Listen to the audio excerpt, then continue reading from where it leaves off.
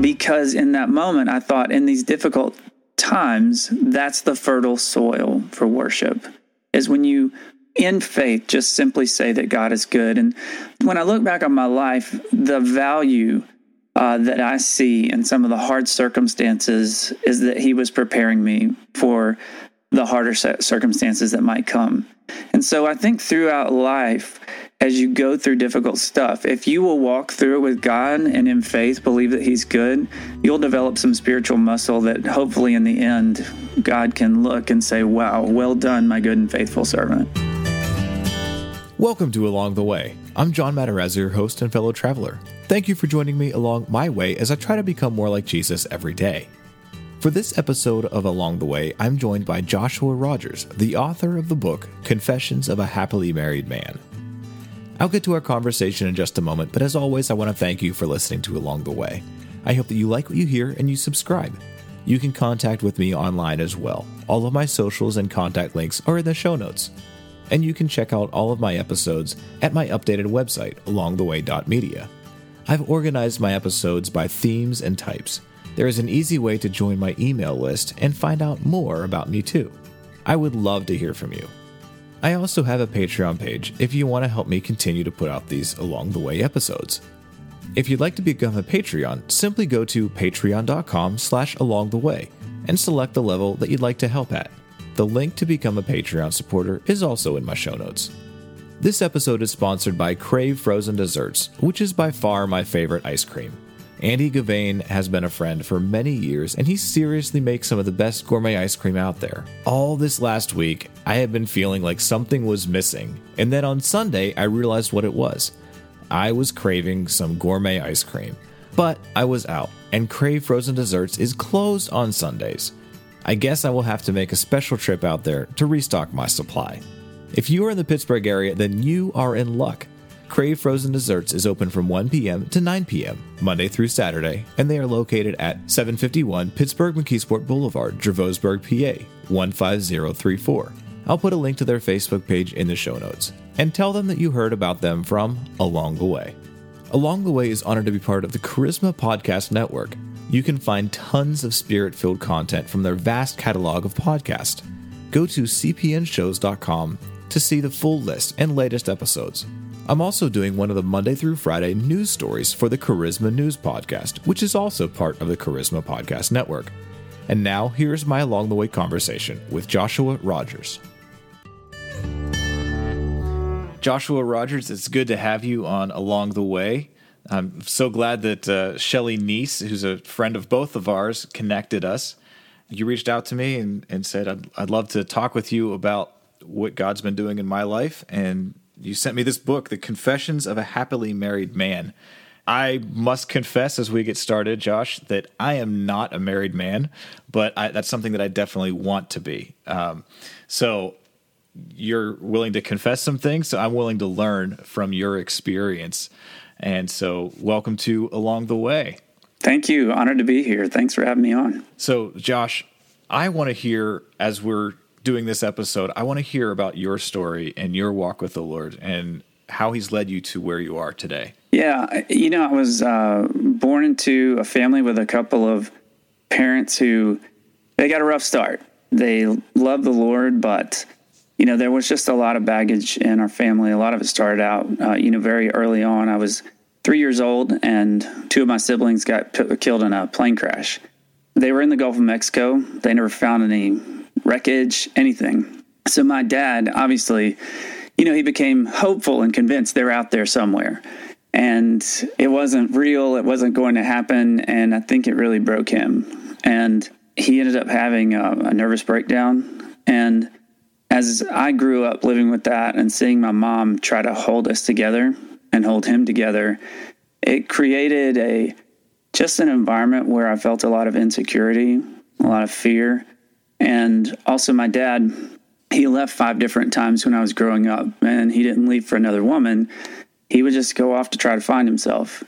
And so these stretches of time that he was gone, it made a really big impression on me as to what's reliable when it comes to a Heavenly Father and what's reliable when it comes to love and marriage and just life in general. So I think I developed a strong sense of insecurity that influenced a lot of just me as a Christian. And that really, I think, manifested itself later on in life when, after wandering from God in high school, I got in college and I discovered the art of being legalistic. I mean, I nailed it. So there was a time period, of course, drink, smoke, do drugs, have sex. There's that. But it was like, I don't read secular magazines. I don't listen to secular music. I actually stopped listening to Christian music because it sounded too secular. You go over to someone's house, they're watching a James Bond movie, you slip into the kitchen and start praying in tongues for those people, and somebody comes in and they're like, what are you doing? You're like, oh, just praying for everybody. So I go through this phase. The problem with that is, the legalism just breaks you after a while. So I ended up in this journey where I had to figure out whether God loved me. And that's been a long journey, but marriage is where I really learned it. So, you grew up in a quote unquote Christian family that had issues, but where did you first meet the Lord?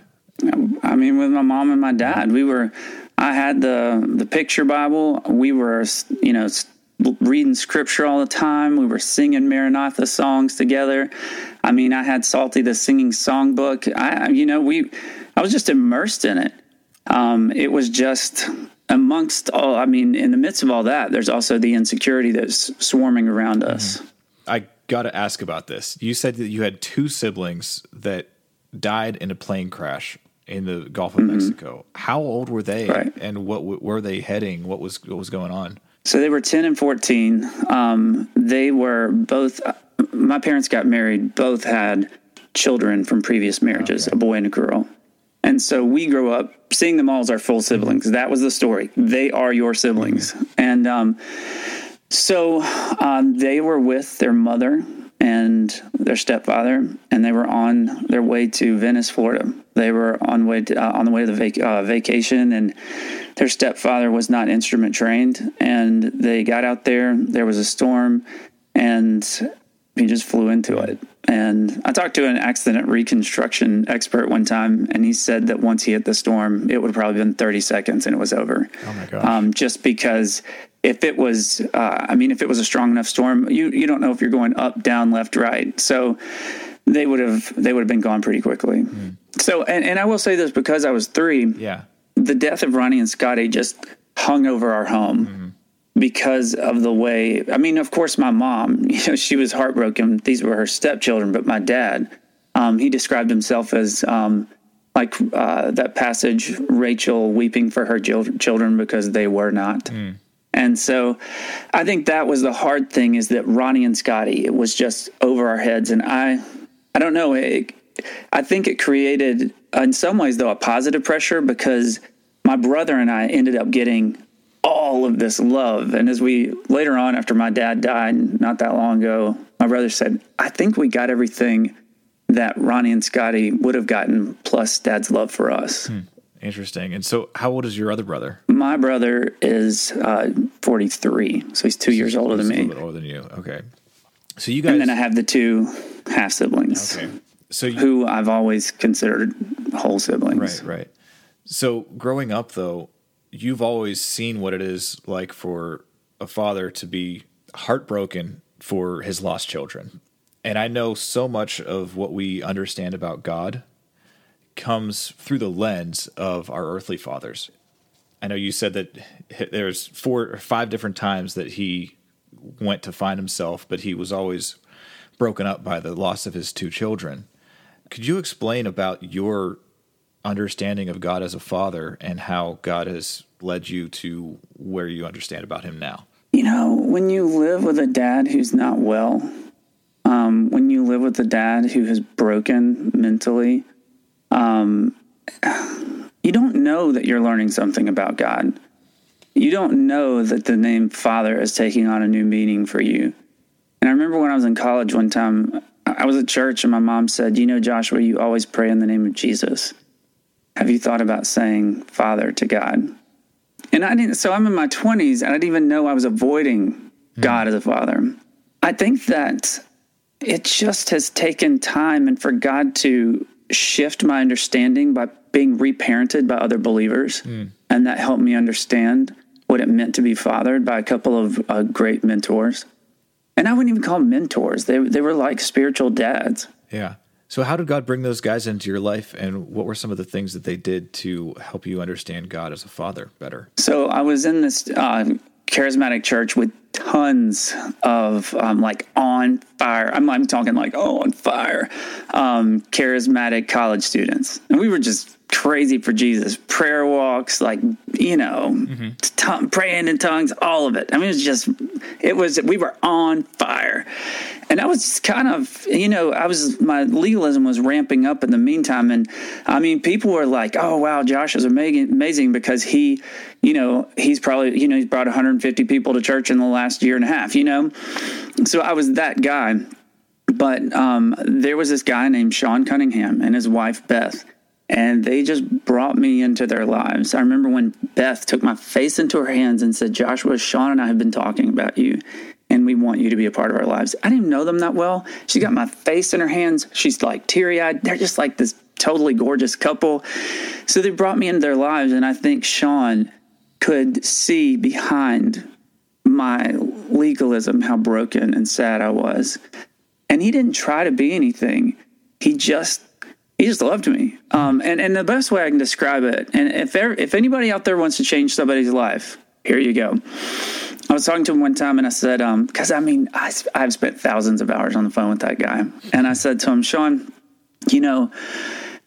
sometimes, I think about it. And if you put our conversations on a graph, 85% of our conversation would be me talking. And he said, well, that's okay. That's part of my life calling. I said, what, to listen to people? He said, no, to listen to you. I mean, wow. Really? Me? I mean, yeah, I'm talking thousands of hours listening to me process stuff out. And what Sean was doing in spiritually reparenting me, he was teaching me how to pray. He was teaching me how to pour my heart out to a father figure that was far beyond him. Wow. That's really good. So how long has he been in your life now? Is he still active in your life? Oh, yeah. We talk a couple times, maybe 3 times a week. Wow. We have known each other for 22 years. And yeah, I mean, thing is, when Sean and Beth wanted to be my friend, I mean, they loved each other so much. Like, I wanted what they had. I was afraid of marriage, but I was like, if marriage can be that, I want that. And, once they said, come into our lives, they never lost me. Wow. The thing is, if somebody will love you like they loved me, you can't help but just give yourself to them. Yeah. So I want to dig in a little bit more about your legalism, because that's something that it's so easy to struggle with, because I know growing up in a Christian home, knowing what's right and what's wrong, it's real easy to live by the letter of the law. When you look back, what do you see in yourself that you felt like there was a need to be legalistic? I was always afraid I was going to hell. I think deep down inside, I would say that I was on fire for God, and there was an element of that. And I don't want to discount that because God works with anything. But deep inside, I think a lot of what motivated me was the terror that God didn't truly love me. And so I just used to have this vision in my mind of, I would encourage myself with this, believe it or not, of me on the back of a speedboat and like the skis coming out from under me and holding on. And I used to tell myself, just hold on a little bit longer. Every day you're farther away from who you were before. So I was trying to prove myself worthy because I felt so dirty and broken. And I didn't really have a context to understand a God who gave me his last name. He adopted me, and I wasn't going to lose it. He wasn't going to tear up the adoption certificate. I'm not a psychologist, but if I look back, I think, I had to be learning a lesson very early on. My first memory of dad being gone was like when I was 3. At that formative time in your life, and your dad's gone for that stretch, and then he's gone, when you're 5, and then, whatever. It's got to communicate something when you have one of your number 2 caretakers. You have Prince Charming, who's leaving Cinderella, it just screws up the whole narrative for you. And so it doesn't surprise me that I was terrified God would let me go, because I had seen my dad do it. And I don't want to run my dad into the ground. I mean, we could go on a tear about how amazing he was and the way he could experience the Lord, but I had to learn later on in life to love him as he was and not how I wanted him to be. That's good. That's how God chooses to love us. Love us as we are, not as who we could be, even though he knows what we could be. I don't want to run your dad into the ground either. So I do want to give you an opportunity to talk about some good things, and we'll get into that. But earlier, Josh, you said that you were afraid of marriage, but there was this couple, Sean and his wife, that mentored you, that really kind of took you in and are still invested in your life. You said that what they had in marriage is something that you could have, then you weren't as afraid of it. Why were you afraid of marriage? Well, I mean, look at my parents. I mean, the way I think about it is, I say the fifth time, I say my dad left 5 times. The last time was my mom told him, get out. He was like, one night, we could hear it going on. That was a crazy night, was when dad and mom finally split up. And when they did, though, when I look back on it, the vision I have is like this, as I describe it in the book, is like a Disney cartoon from hell. You finally saw Cinderella take that glass slipper and just throw it after him and shatter the thing. And that was the end. So, Josh, what was it about this couple, Sean and Beth, that gave you hope for marriage? Sean and Beth, I mean, they prayed together. They had all these times where they would have people. I mean, they had hundreds of people over. They would have these like events that we would host from the church. They had, you know what? They loved me. They loved me. And then they liked each other a lot. One of my favorite memories of them, and I talk about it in the book, because I couldn't write a book about marriage without including this. And it was, Sean and I had been working all day. We were sweating. It was so humid. We walked into his house, and I mean, I was just dying of thirst. I went and I got under the faucet and I started drinking out of it. I mean, drinking. And I saw Beth walk up to him and just plant a kiss on him. I'm not talking I'm talking definitely a lot going on with that kiss, which, I mean, he was so nasty. Beth apparently wanted Sean. So I'm drinking water. Cause I just want, I mean, I didn't want to interrupt. Yeah. So I kept drinking and they kept going. And finally they pulled apart. I turned off the water, turned around, and they were they acted like nothing had happened. And so that kind of passion for each other, for the Lord, and not only that, I mean, I saw them get scrap with each other and getting, arguments with each other, not tons of them, but there was such a high level of respect from each other, a high level of deference that also was appealing to me, in part because my parents' marriage fell apart because of a lack of respect and deference. Deference is another way of just saying humility. The willingness to say what you want is more important than what I want, and it's not that big of a deal that I'm giving you what you want. It's just, I'm going to defer to you because I am. Not because it's all right, Jesus, if this is my burden. Nope, I'm just deferring to you. Go ahead, have what you will. And it was amazing how many, I just remember thinking so much of the conflict that could happen in this marriage is diffused just by the deference they naturally were showing each other. And it ended up in this cycle of mutual submission. Mutual submission. That's an interesting concept there.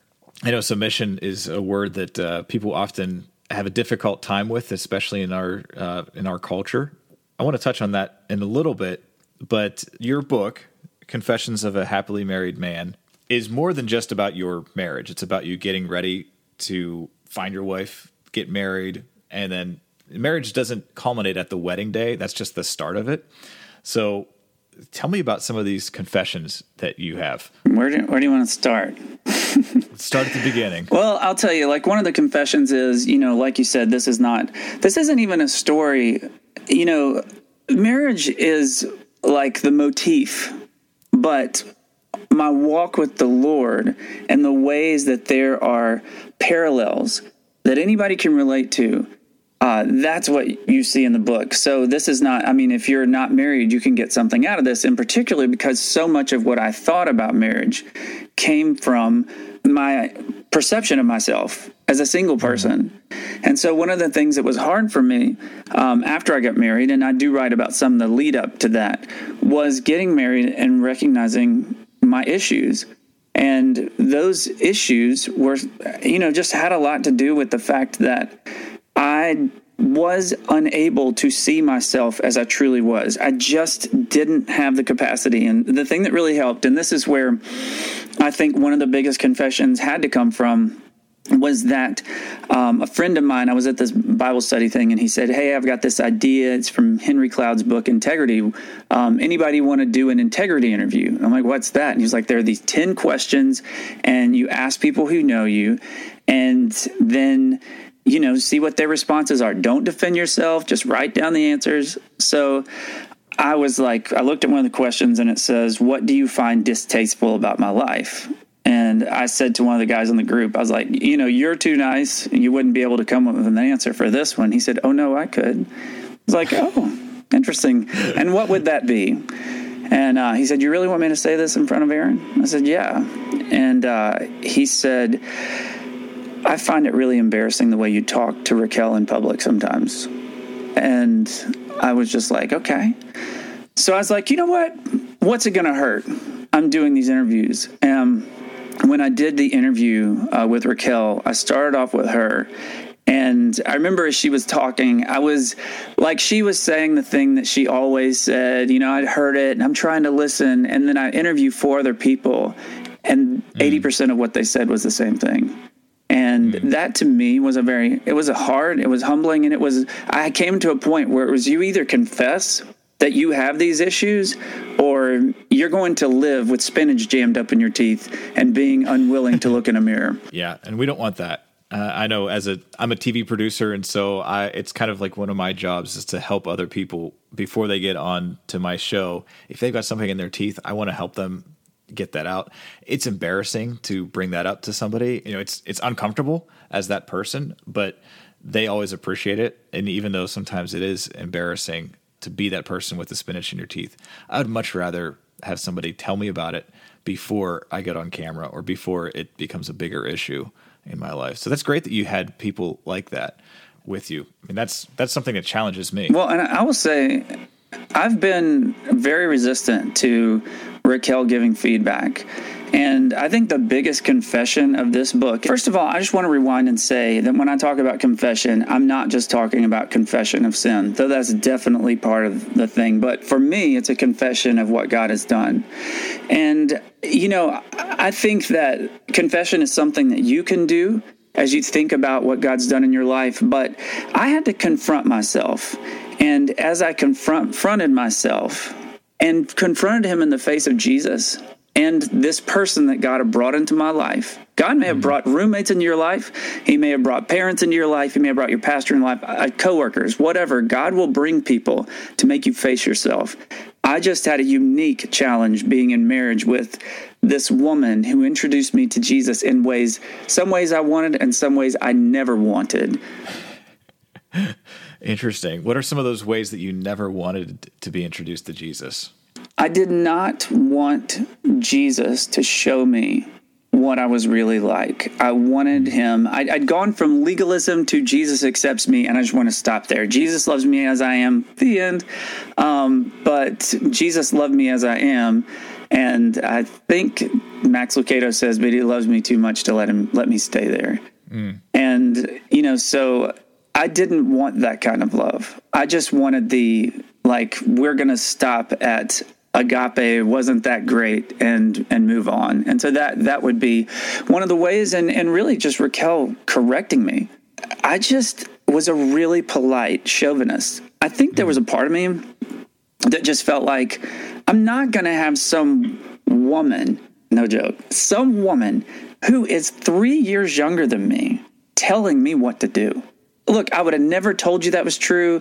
I'm all respectful. I've been a civil rights attorney. I'm all sensitive to everybody out there. But I think deep in my heart, I felt like I deserved to be the man. So what were some practical steps that you took to change? I mean, some of it was practical, like seriously, just doing the dishes without like being so angry about it. I mean, I would like really do that with some anger. Like my mom did the dishes. My mom did housework. I like just took a rag and barely like wiped the table. That was my job. So Raquel had this idea that we were going to share domestic work. I started sharing it. Things that I would do is, she talked to me about how I had no filter. I would just say whatever I wanted. I'd embarrass other people. I'd embarrass myself. It's kind of like a Secret Service agent. You got those little things in your ear, and it's like, Joshua, nobody cares about what you're saying right now. Stop talking. And actually listening to that in my ear. And then really, I don't know what this is going to sound like, but it's just true. The biggest change was that I stopped and I considered that Raquel might be right a lot of the time. And I'm 12 years into marriage now, and I can tell you, if Raquel says something is firmly true, she says, Joshua, something is not right with you right now. You are not right with God right now. I don't know what it is. I don't get as defensive. I'm like, she must be right about it. And I think that God is really all of us. And that's where this book isn't just about marriage. I hope that it speaks to you and everyone. God doesn't spare you from this because you didn't get married. He has people around who are speaking into your life, and particularly the ones who love you and they're getting on your nerves because they're saying things you don't want to hear. Those are the people you probably need to listen to. And that was the biggest thing, was for me to hear people say that 80% of what she'd said was true made me stop and say, well, then maybe she sees what I don't. And all of a sudden that idea made me realize, actually, Jesus is speaking through her. So you better listen to that woman. That's good. I do want to ask about how you guys met and how God brought this woman into your life. That's the part of the journey that I'm still trying to get on that path, on that journey. Okay, well, I do want to say to you and to people who are single out there, listen, you can trust God to write your story. You really can. I also want to encourage you, even if you're at a broken place. When I met Raquel, I was making exceptionally bad choices when it came to like how I was going to walk with Jesus with my sexuality. Can we just leave it at that? So you think about your own stuff. I was just going for the slam dunk of stupid when it came to that. In the meantime, Raquel, she was like tiptoeing through the tulips with Jesus. She said, she really believed. She said, I was falling in love and I didn't have anybody to fall in love with. And she told her small group 2 weeks before she met me, I'm about to meet my husband. So you've got me. I'm in this dark place in my life. And she's just like, oh, a man's coming. And what happened was I went to this hat party. And you know what? 2 days before I met her, I remember thinking to myself, it'll be 2 years before I'm worth marrying. It was just this weird timeline. It'll be 2 years before I'm worth marrying. So I go to this hat party right in the midst of all this. And you're supposed to wear some hat. You couldn't wear a baseball cap. And I'm dancing around with friends. And the door opens and I look over. And this woman with a red velvet cowboy hat with a white fuzzy trim walks in. And I thought, whoever the biggest stud is in this room is her boyfriend. And instead she went and was kind of dancing by herself in the corner. So, I was just like, you know what? I need to be friendly right now. And she really was. She was alone. And I went over and I said, hey, the music's really loud. What's your name? She's like, I'm Raquel. I was like, where are you from? She's like, I'm Puerto Rican. I was like, that's crazy. And then I said in Spanish, do you speak Spanish? And she was like, yeah, you do. And this comes the best pickup line ever. I was like, want to practice Spanish on the back porch? That's pretty good, right? So that is how we met, and we got engaged 4 months after that. Wow, I'm going to have to write down that line, want to practice Spanish on the back porch. Maybe I could use that. I don't know. Or any other language, Or any other language. Yeah. So you guys practice Spanish on the back porch. We did. And how did that lead into a relationship? So I never went on a date with another woman. I was really embarrassed. I didn't call her for a week and a half. I was usually one to jump the gun, but I was feeling particularly shameful. Like I said, I didn't think I deserved to be married. I didn't feel like I deserved to go on dates. So we went on these dates, and I felt so comfortable with her. And I finally got to this point where when we were dating, it just started picking up steam. I felt so embarrassed. I knew that she didn't know about this other part of me, that just before she had met me, I was not the squeaky clean Christian guy that she probably thought I was. So finally, we were at the Tomb of the Unknown Soldier in Arlington National Cemetery, and we were sitting there, and she was just kind of chatting. I was like, hold up. I need to tell you some stuff. And she paused, and I was like, and here I go. And I'm talking about from age 3 on, talked about my issues and when I got in high school. And then I was just like crescendoed to, and by the way, there's this whole other screwed up part of my life. She was like, quick question. When did that last kind of like episode of things happen? I was like, 2 weeks before I met you. She paused, and I was like, look, I understand if you want to step away. I totally get that. I mean, if I were your dad, I'd tell you to walk away. And she paused, and she put her hand on my back. And she said, Joshua, I'm not going anywhere. I really respect you and think you're a godly man for just putting this out there instead of hiding it from me. And I just want to pray for you right now.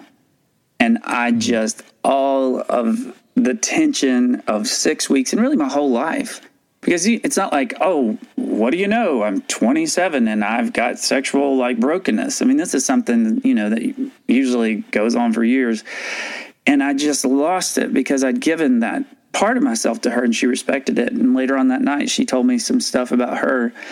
And she said, how do you feel about me? And I was like, Raquel, if I hold this against you, then I don't really believe that the blood of Jesus covers everything. And so that was really the point where our relationship took off. And then things kind of got crazy at the engagement stage. Yeah, I love how you just said that when you were talking to your future wife at the time. I love how you said this in the book, that you looked at her in her eyes and said, don't worry, Raquel, there's nothing to judge. If the blood of Jesus doesn't cover all of our sins, then why did he die on the cross? You know, Jesus' sacrifice and his death on the cross does cover all of our sins, and his grace is enough for all of us. And the Bible says if we confess our sins, he is faithful and just to forgive us of our sins and purify us from all unrighteousness. And the blood of Jesus does cover all of that. And it's great whenever you can extend that forgiveness and that understanding to somebody else, especially in a situation like that where you're with the woman of your dreams, the love of your life, and you guys are about to take another big step. And you said that leading into the marriage, there were some other issues, and you have a chapter called Grace and the In-Laws. Can we talk about that? We can. I will say this. This was the hardest chapter to write. Chapters take, somewhere between 4,000 and 5,000 words. And I ditched a solid 17,000 words rewriting this because,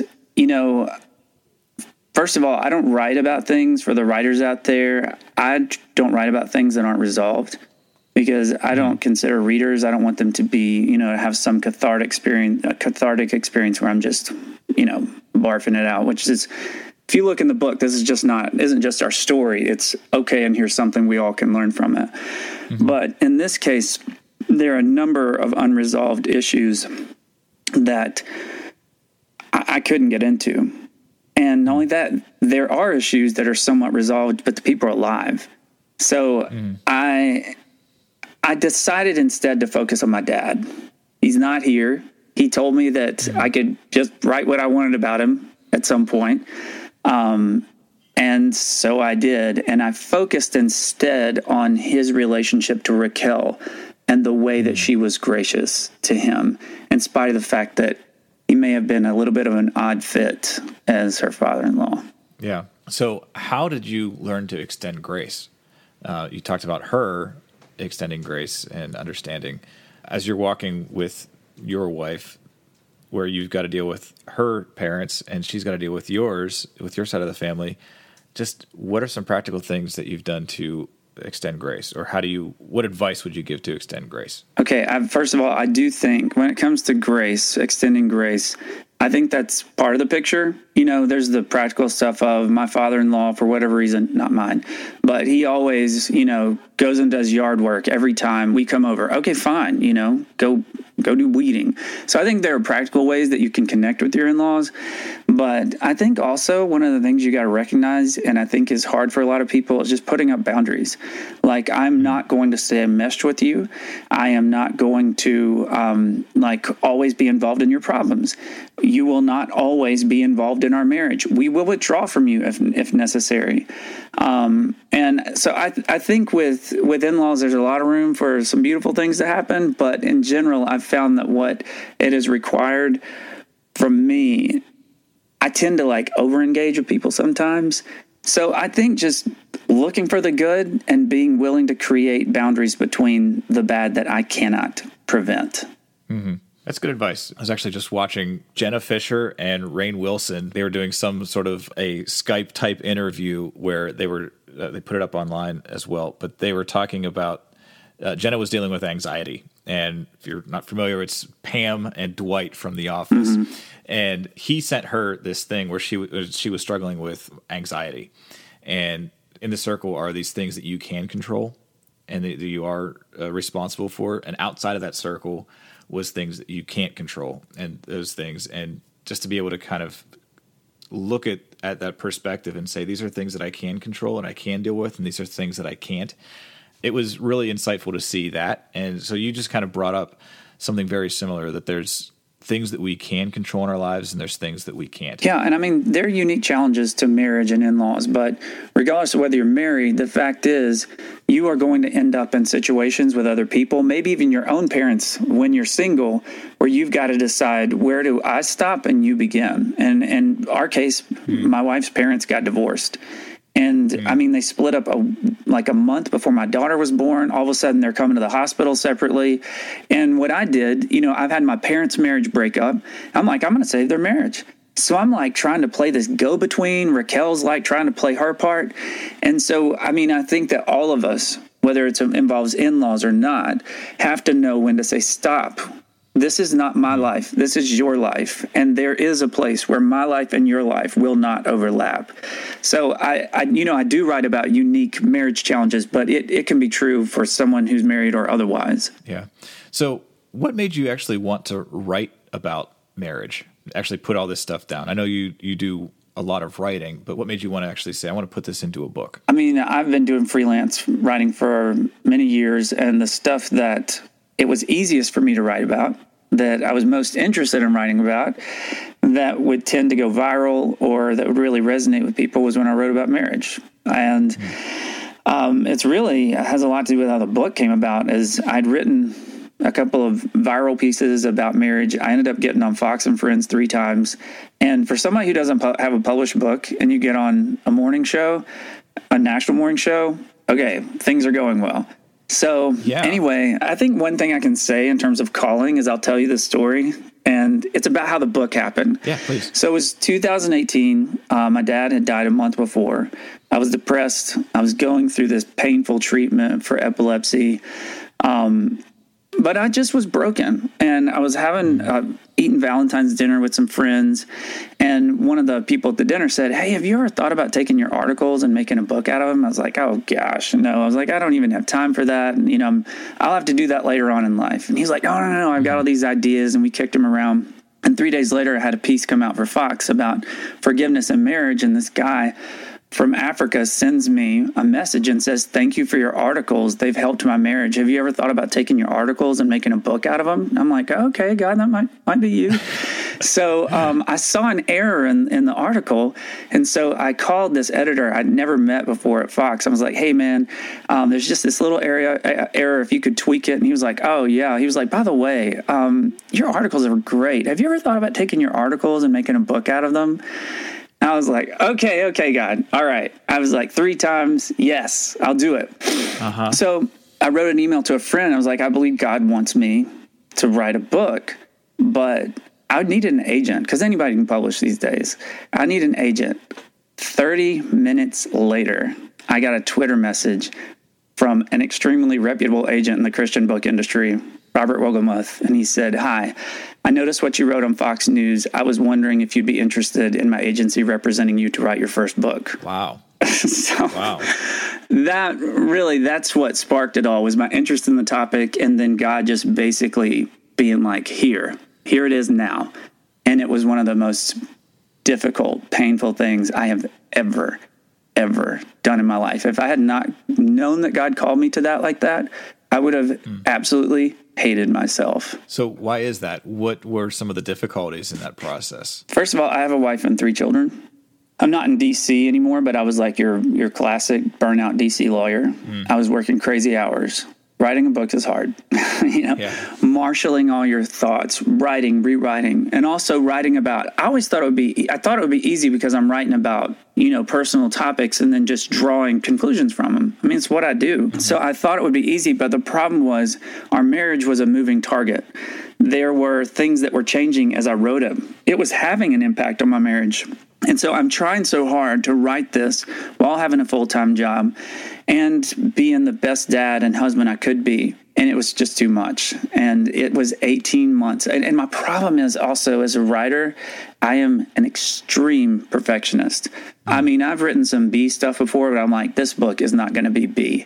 And so I poured every bit of myself into it, down to every punctuation mark to get it just right. And I mean, it just about killed me. When you say it just about killed you, please tell me that you're being a little bit facetious with that. I mean, I think I've got pretty close to a nervous breakdown at one point. If I'd had an easier job as an attorney, that would have helped a lot. But my job as an attorney was just so hard. I mean, I was trying to work about 75 hours a week in 55, and it just was too much. And I was really trying to be the best dad in the world. I was going through some, issues with epilepsy and treatment with that. It was too much to do that in a book. I'm just like, God, I was like, seriously, God, if you called me to do this now, I just got to trust that you meant for something good to happen here, because this is my worst nightmare right now. But the crazy part is, I will tell you this, that book is exactly what I wanted. And I fought to the end. I could have let it be something else, but I'm like, no, this is my chance. If I'm going to write one book, it's going to be the book that I want to write. So anyway, about killed myself. I mean, not literally. About had a nervous breakdown, but things got better. That's good. I'm glad things got better. Whenever God calls us to do something and he confirms it, it's great to be able to rely on that fact, because there's times where it's going to look insurmountable in front of us. Like, I can't do this. And I think God wants us in that place where we have to rely on him. One of my favorite quotes recently is, we fall the way that we lean. And my verse for this year has been, trust in the Lord with all your heart and lean not on your own understanding. In all your ways acknowledge him, and he will direct your paths. So that leaning, you fall the way you lean. It's like, I want to lean on God. I want to be able to trust in him and to let him be the one that I fall into, rather than my own strength, because my own strength, I'm going to fall and I'm going to get all bloodied and battered in the process. But as we rely on the Lord and we fall on him, he's going to lead and guide us and carry us along the way as we need to. And he may call you to something that is painful. I mean, I just kept reminding myself, like Moses, nightmare calling; Joseph, nightmare calling; Mary, New Testament, nightmare calling. She ends up being traumatized, I mean, like, all these people, the best stories come from people who oftentimes walk through these nightmare callings. I just kept trying. The hard thing was my wife's calling too. She actually ended up writing the last chapter of the book. And so we were definitely in this together. And so we were both hurting together. Yeah. So what is your goal for this book? Where do you want to see it go? And what do you hope the readers get out of it? My prayer is that people will walk away from this and examine their own lives, examine their own marriages. Even if you're not married, examine your life and to look back and say, I'm talking about detailed examination of your life. I mean, I looked at those 10 years in like the hardest detail. God, what have you been up to? And do a couple things. Number one, confess, wow, God, you've been good. People are not aware of their lives. They're just not. That's true. They don't even, they don't know what they've done. They don't know what God's done. They just keep living day to day. You can't confess what God's done in your life if you don't actually look at your life. Second thing is to vulnerably confess to God, to the people around you, in my case, my spouse, And just be honest with yourself about your brokenness. That's one of the most powerful places God meets you. And so my hope is, in particular, that people who are married would stop and recognize, hey, guess what? This is not just about the bills, the kids, how's our sex life? What about that vacation we're going to take? No. In all those things, even the small things, God is up to something. To pause with your spouse and say, let's just look at what God's been doing, and then confess in a positive sense, and even confess the hard things. Yeah.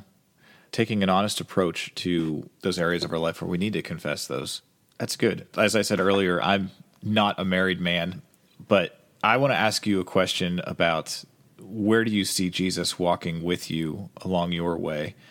And as you look back at your life, where are some of those moments where your heart's burning, but you didn't realize it at the moment? It's not a hard question to answer. There's just a lot in my heart right now.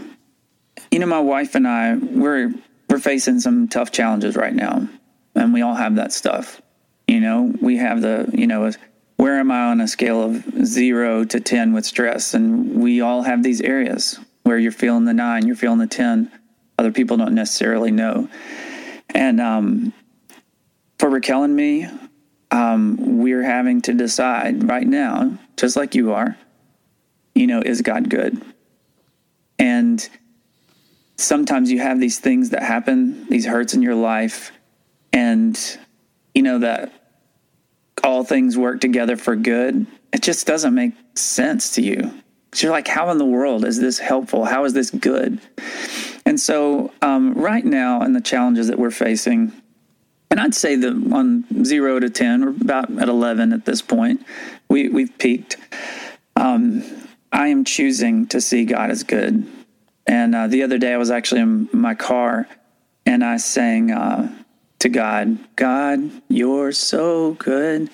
And I got really choked up because in that moment I thought, in these difficult times, that's the fertile soil for worship, is when you, in faith, just simply say that God is good. And when I look back on my life, the value that I see in some of the hard circumstances is that he was preparing me for the harder circumstances that might come. And so I think throughout life, as you go through difficult stuff, if you will walk through it with God and in faith believe that he's good, you'll develop some spiritual muscle that hopefully in the end, God can look and say, wow, well done, my good and faithful servant. Now, you did tell me earlier that your marriage is okay. Yes. That's not the issue. There's other things involved. I just want to make sure that it's communicated that your marriage is okay. You're just going to... Well, and let me be clear. My marriage is fine. Part of the reason why I sense God working in this is because I'm finding comfort actually in the way that he is working through my wife.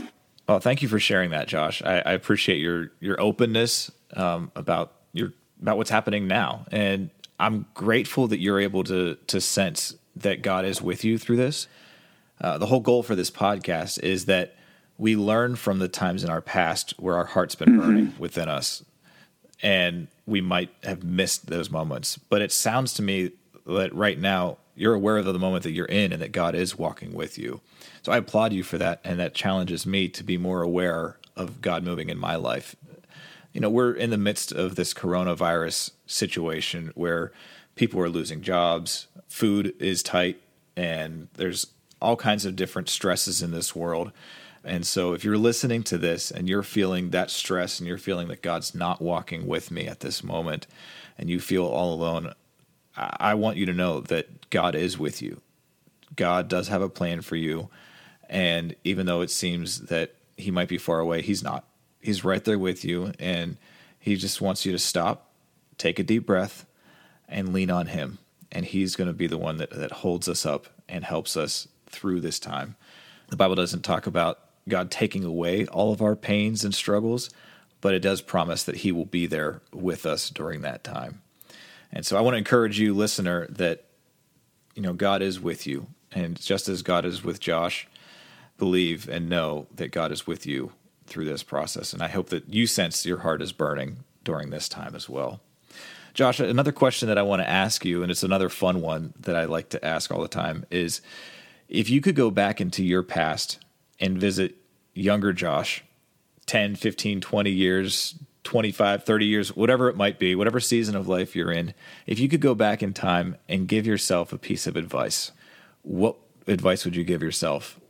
And what's happening in your life that you would need that advice? I would go back to age 6. I would go back to that time that I heard one of the fights to end all fights between my parents, and my brother and I were sitting in the bedroom, and we were just crying and confused. And I would just go to the principal's office, drive there, and ask them that they call Joshua Rogers. And then I'd take him out, get ice cream, whatever. I would just say, get on up here, and put him in my lap. And I'd say, listen, I'd talk through some of the stuff he's going through. And I'd say, you're going to be all right, okay? I know that things are difficult, and they're going to be difficult. But God is here. He's real. You know that Jesus that you love so much, the one that in your mind you're talking to, you're praying to him, you believe he's really there. Hey, he is. He actually is. Just hold on. And wherever you go for the rest of your life, remember that this older version of you came back and said, you're gonna make it. You'll be all right. There's going to be some hurt. You'll have some scars, but they won't be open wounds. If I can go back, I want to talk to my 6-year-old self. That's good. Do you think your 6-year-old self would listen to your older self? Oh, he would love him. He would really love him. Oh, yeah. I mean, I really loved affirming father figures for obvious reasons. So when one would take me under his wing, I would have loved me. Yeah. You had some of that with your friends Sean and Beth, and I'm grateful for the people in my life that have kind of taken me under their wing in various different ways, and they are really a blessing from God.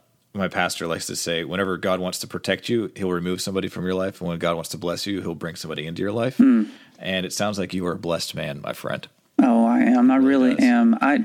I've said this about Raquel before. I've said if I ever question whether God loves me, all I have to do is look at her. One thing I've never said before is true. I mean, if I ever wondered if God loved me, I could look at her and Sean and Steve and Caleb and Aaron and Pat. I mean, I could just keep going and going. And I feel like the richest man in the world because of the love God has given me through other people. I'm very stubborn. I'm very hard-headed. I have difficulty just absorbing God's love. I'm resistant to it in a lot of ways. I have issues, but I have to let go of that idea that somehow it's me, what I have to offer, that makes me valuable. God just keeps sending people along that in all my brokenness, and I got plenty, say, you know what, we like that guy. That's good. That's good. Josh, do you have a life verse? So if I had to say what my life verse is, it's Hebrews 10:14, and it is, for by one sacrifice, he has forever made perfect those who are being made holy. And I like that because it's in past and it's also in present progressive. He has forever made perfect. All right, you made perfect those who are being made holy. So it's also a process. And that gives me a lot of hope. I can remember, okay, I got the last name, I'm adopted, but like I quoted Max Lucado, God loves you as you are, but he loves you too much to let you stay there. So I've been made perfect, but I am still being made holy. Amen. That's a good verse. And I think that's the first time that's been said on this show, and I appreciate that. That is a good one to hold on to know that God is not done with us, and he is active in the process of us growing and becoming more and more like him. Josh, I want to thank you for being on along the way. I'm going to give you an opportunity to let people know how they can get a hold of you, how they can find your book, and anything else that you have.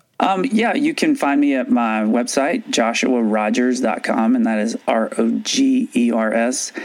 You'll have links to everything you want to find about me, and also any article that I've ever written. So that's where I would look for me. And then I'd also go check out at your favorite bookstore or online Confessions of a Happily Married Man, Finding God in the Messiness of Marriage, and then do a review at your favorite book website. I'll make sure that I put your link in the show notes for this podcast episode. So if you're listening to this right now and you want to just click a link, it's right in the show notes. Josh, I just appreciate the time that we've been able to spend together and to get to know you a little bit better. Thank you for allowing me to join you along your way. Thank you. I hope you enjoyed my conversation with Joshua Rogers and his Confessions of a Happily Married Man. He and his wife Raquel were guests on Focus on the Family recently, so I will be including a YouTube link in the show notes so you can watch that as well. I'll be providing all of his links in the show notes. Thank you for listening to Along the Way. If you've enjoyed listening to me along my way, please share this episode with a friend who you think will be encouraged by this podcast. Also, please rate and review Along the Way on iTunes. That helps more people discover Along the Way. And subscribe to this podcast wherever you're listening. You can follow us on Facebook, Instagram, and through my website, alongtheway.media. I hope that you've enjoyed this part of my journey, and may you realize when Jesus is walking with you along your way.